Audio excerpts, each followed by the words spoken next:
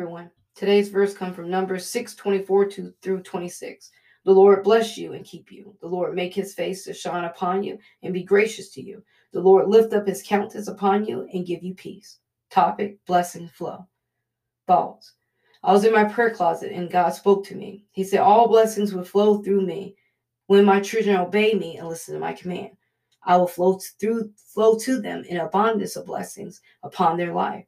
God wants to bless us. He desires to rain his blessings in our life, but we must first be in accordance with the Lord. The Israelites could have very well took the land flowing with milk and honey, but they had so much doubt in God's ability to give them the land. That's the thing. Doubt can cause the Holy Spirit to draw away from us. It can cause us to have a bridge between us, which will ultimately stop the flow of God's blessings. Numbers 14:3. Why is the Lord bringing us into a land to fall upon our sword? Our wives, our little ones will become prey. Would it not be better we go back to Egypt?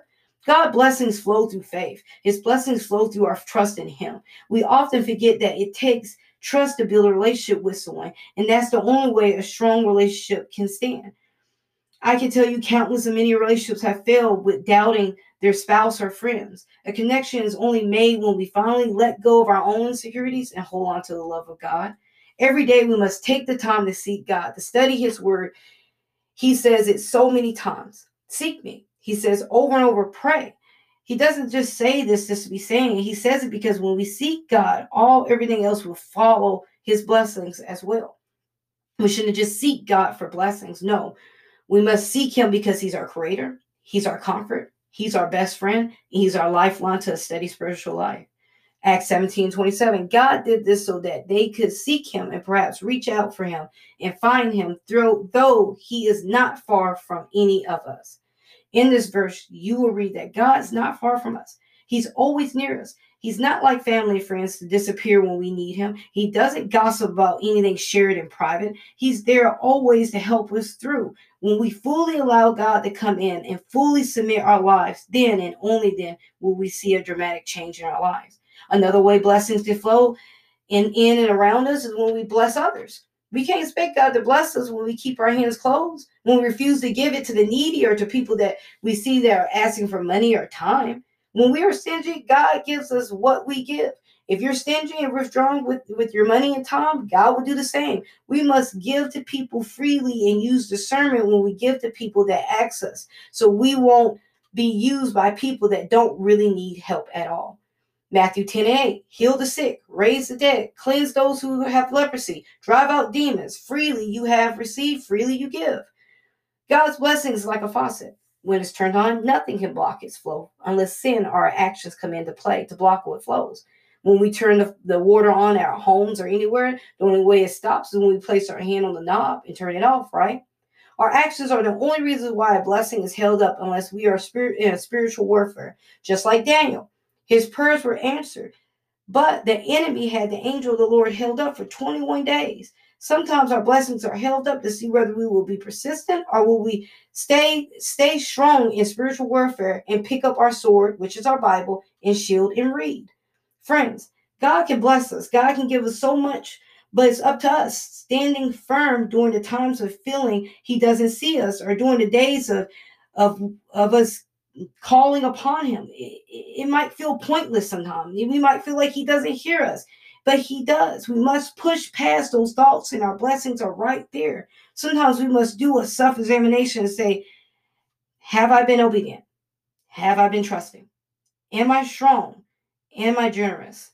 Am I producing good fruit? All these things play a role in our blessings as well. Is God familiar with your voice? Do he hear from us often and not just us begging? Does he hear our praise? Do we commune with him? Start being intimate with your maker today. Prayer. Heavenly Father, thank you for everything. Thank you for your love. Lord, we ask you to continue to watch over us while we are sleeping. Watch over us while we travel down the road. Father, please take over our finances. Show us how to be good stewards over our money. Show us how to be generous to others. Lord, give us more and more of your infinite knowledge and wisdom. Lord, we ask you to forgive us of our sins. Lord, send your angels of healing. Send your angels of protection. Lord, deliver us from situations we are in. Father, deliver us from the sins we continue to fall into.